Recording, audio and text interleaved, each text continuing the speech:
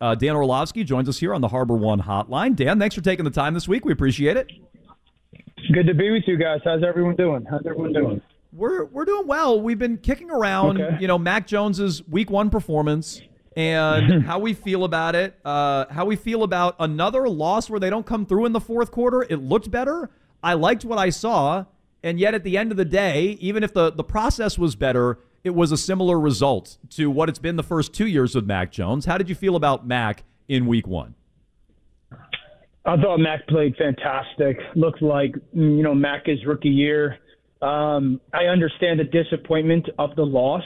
It's also the team that was one play away from losing the Super Bowl and went down 2+ scores early on in that game in inclement weather. So while winning and losing is the only thing that matters, the process of how to win also does matter. And so, for Mac, it was such a better distribution of the football, such a greater understanding of what he was doing with the ball, the timing, the trust of when it was coming out of his hands. Some of those throws, the Hunter Henry touchdown, both Bourne touchdowns, when he cuts it loose, and the belief, I thought Bill O'Brien was fantastic, shockingly. When it came to how he schemed things up and attacked Philadelphia, a lot with their bunch concepts. We're getting into that a little bit on NFL Live today, too. So, the reality is this. It's a loss, no question about it. But if they can play that way for the majority of the games this year, they're gonna be significantly improved and better than people think. And they are two sideline 1 inch away with a foot or a drag of a toe, 2 sideline throws away from maybe winning that game. And that's a lot to be kind of encouraged about. Dan, this is kind of a natural question, I think, because of who the Patriots are facing this week in the Miami offense. Do you feel like Mac has enough of a supporting cast around him in terms of his weapons? Not in relation to the dude he's about to play against, no. Does he have enough? No, he does not. He doesn't have enough in relation to can we compete and score enough with enough firepower given everybody at the top of the conference other than maybe Kansas City in the totality of the group. Obviously, Patrick has Travis. But no, if we're just being candid, he's got good players. I'm not minimizing the guys that he has. And again, really encouraged by some of the young guys, Douglas and Boutte. But no, of course he doesn't. And it's unrealistic to think that he's going to be able to have and go haymaker for haymaker. Tua last week threw for 450 yards and scored 37. But he also went up against a team that had Keenan Allen, Mike Williams, Gerald Everett, Quentin Johnson, a first-round pick, and Austin Eckler. So I don't think so. I think that realistically they're probably in the bottom 4 or bottom 5 when it comes to the skill position groups and talent in their conference. And so I think that speaks for itself. There's this stat that's been going around the last couple of days that I think surfaced first during that game on Sunday against the Eagles, which is that the Patriots with Mac Jones have not been able to overcome a team when the other team scores 25 points or more. Would you say that has more to do with the quarterback play and the style of play or the weapons that he has around him, just because you mentioned Tua being able to put up that many points against the Chargers? Yeah, it's always both. It's never a singular one, but I certainly lean towards kind of the people that are around and the play calling. Let's just be very brutally honest. Okay, I try to do my job as honest as I can, but there's natural biases. I don't care what anyone says. Am I a fan of Mac Jones? 100%. Did I like him out of college, and did I think he should go 3 to San Francisco? 100%. Do I like the kid? I've met him 2 or 3 times. I like the kid. Who's the best? Who are the 3 best skill position people Mac has played with in his NFL career? Jacoby Myers? Hunter Henry, Jacoby Myers, Kendrick Bourne, something like that. Maybe we're leaving one out, but yeah, it's not good. It's not good. Okay. So the fact that there is even, in many ways, and I've said this, Mac is no question, it's indisputable, been set up to not do well. If we take the combination of the coaching and the people around. And if you mean to, my argument is always this: like, if I took Mac Jones and I put him in Miami, is the national vantage point about Mac Jones incredibly different than it is? 100%. If I took Mac Jones, and I'll take an even a lesser group, because that might be the extreme example. Like, if I took Mac Jones and I placed him on the New York Jets, right now, the Jets are still a lock, bona fide Super Bowl contender because of Allen Lazard and Garrett Wilson. So, absolutely, he'd be perfect for them right now. No, it hasn't been good enough, and I think that's the charge is.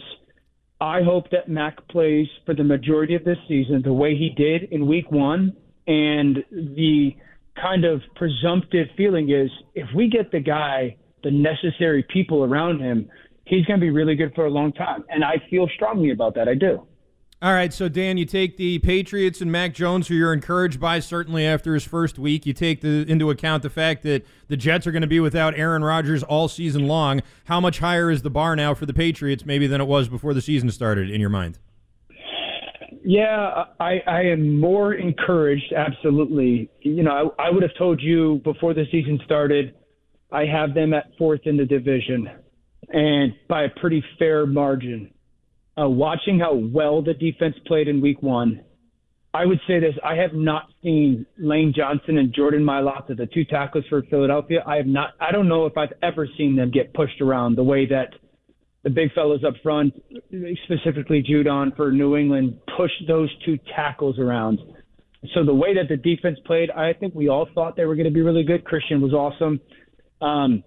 I was really, really, again, encouraged and intrigued. You know, Bill O'Brien did such a good job using Zeke in certain ways. You know, they go down 14-0. I liked Zeke's usage. I thought Mike Gesicki was used in the right way. You know, the bunch concepts that I kind of mentioned before were fantastic. They were close on a couple screens, obviously hit one later. You know, really good with the times they went to play action. So I am intrigued with their offense, and I think their offense got a chance to be a little bit better than I initially thought. So how high is the bar? We know the division's phenomenal. I can't rule out Zach Wilson playing better football than he did last year. I'm not sitting here telling everyone he's going to become, you know, Patrick, but seeing how poorly Buffalo played the other night, I have a little bit more concern with them than I did going into Week 1. So they can contend. I think that they can contend in a lot of football games. Just to be clear, contend for, okay, you maybe just answered it. Contend for a playoff spot, probably more so than a Super Bowl. Than the East. No. Yeah, contend for a playoff spot. Contend for a spot. I think so. That's something. So, okay, no, that's definitely not nothing. That's really, you know, our low bar goal for the team this year. So let me ask you. I watched some of what you were doing, you know, breaking down plays and looking at the Dolphins' offense and the McDaniels scheme. I'm sure you're looking forward to Bill's scheme against the McDaniels scheme, which you said really has no answers. Man or zone, Tyreek Hill. Does Bill have answers for that defense? That offense, rather.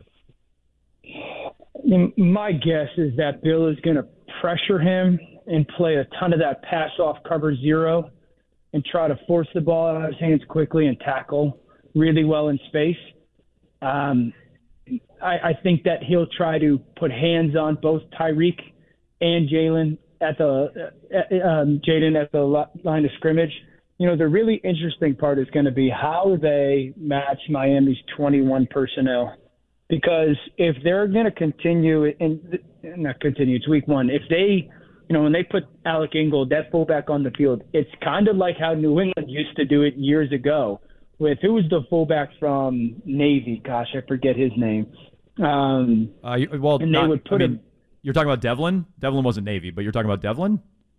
Yeah, Pat Devlin. I'm sorry. Maybe not Navy or Army or one of those, I believe, kind of forces schools. But when they put Ingold on the field and use him in such different ways, it forces defenses and it'll force Bill to figure out, okay, because they can still run it a little bit. So are we trying to keep big people on the field to slow the run a little bit? Are we trying to play in nickel so we have better coverage? Are we putting 3 safeties on the field? Where's Kyle going to play? My guess is he'll dare Miami to run the football way more than the Chargers did. Can Bill do it? Absolutely. It's going to be fascinating to watch how he goes about doing it. All right, we'll be watching you on NFL Live this week. Dan Orlovsky of ESPN. We'll be talking to you next week, every Wednesday at 3:30, all football season long. Dan, we appreciate it. Thanks so much.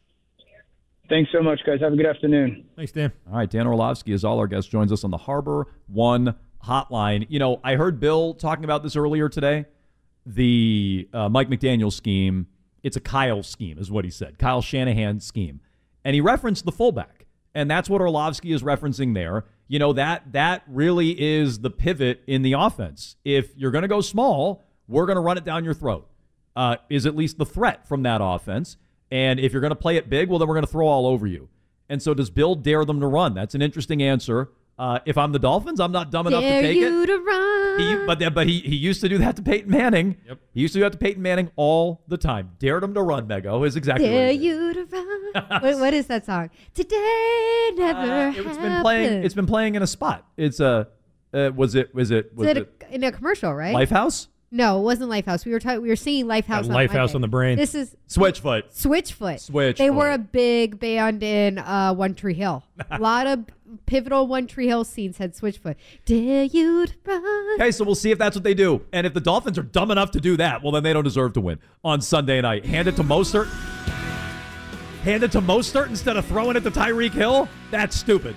617. This is Mike McDaniel's song. 779-7937. We'll get back into your feedback. And we have our triple play at 45 next.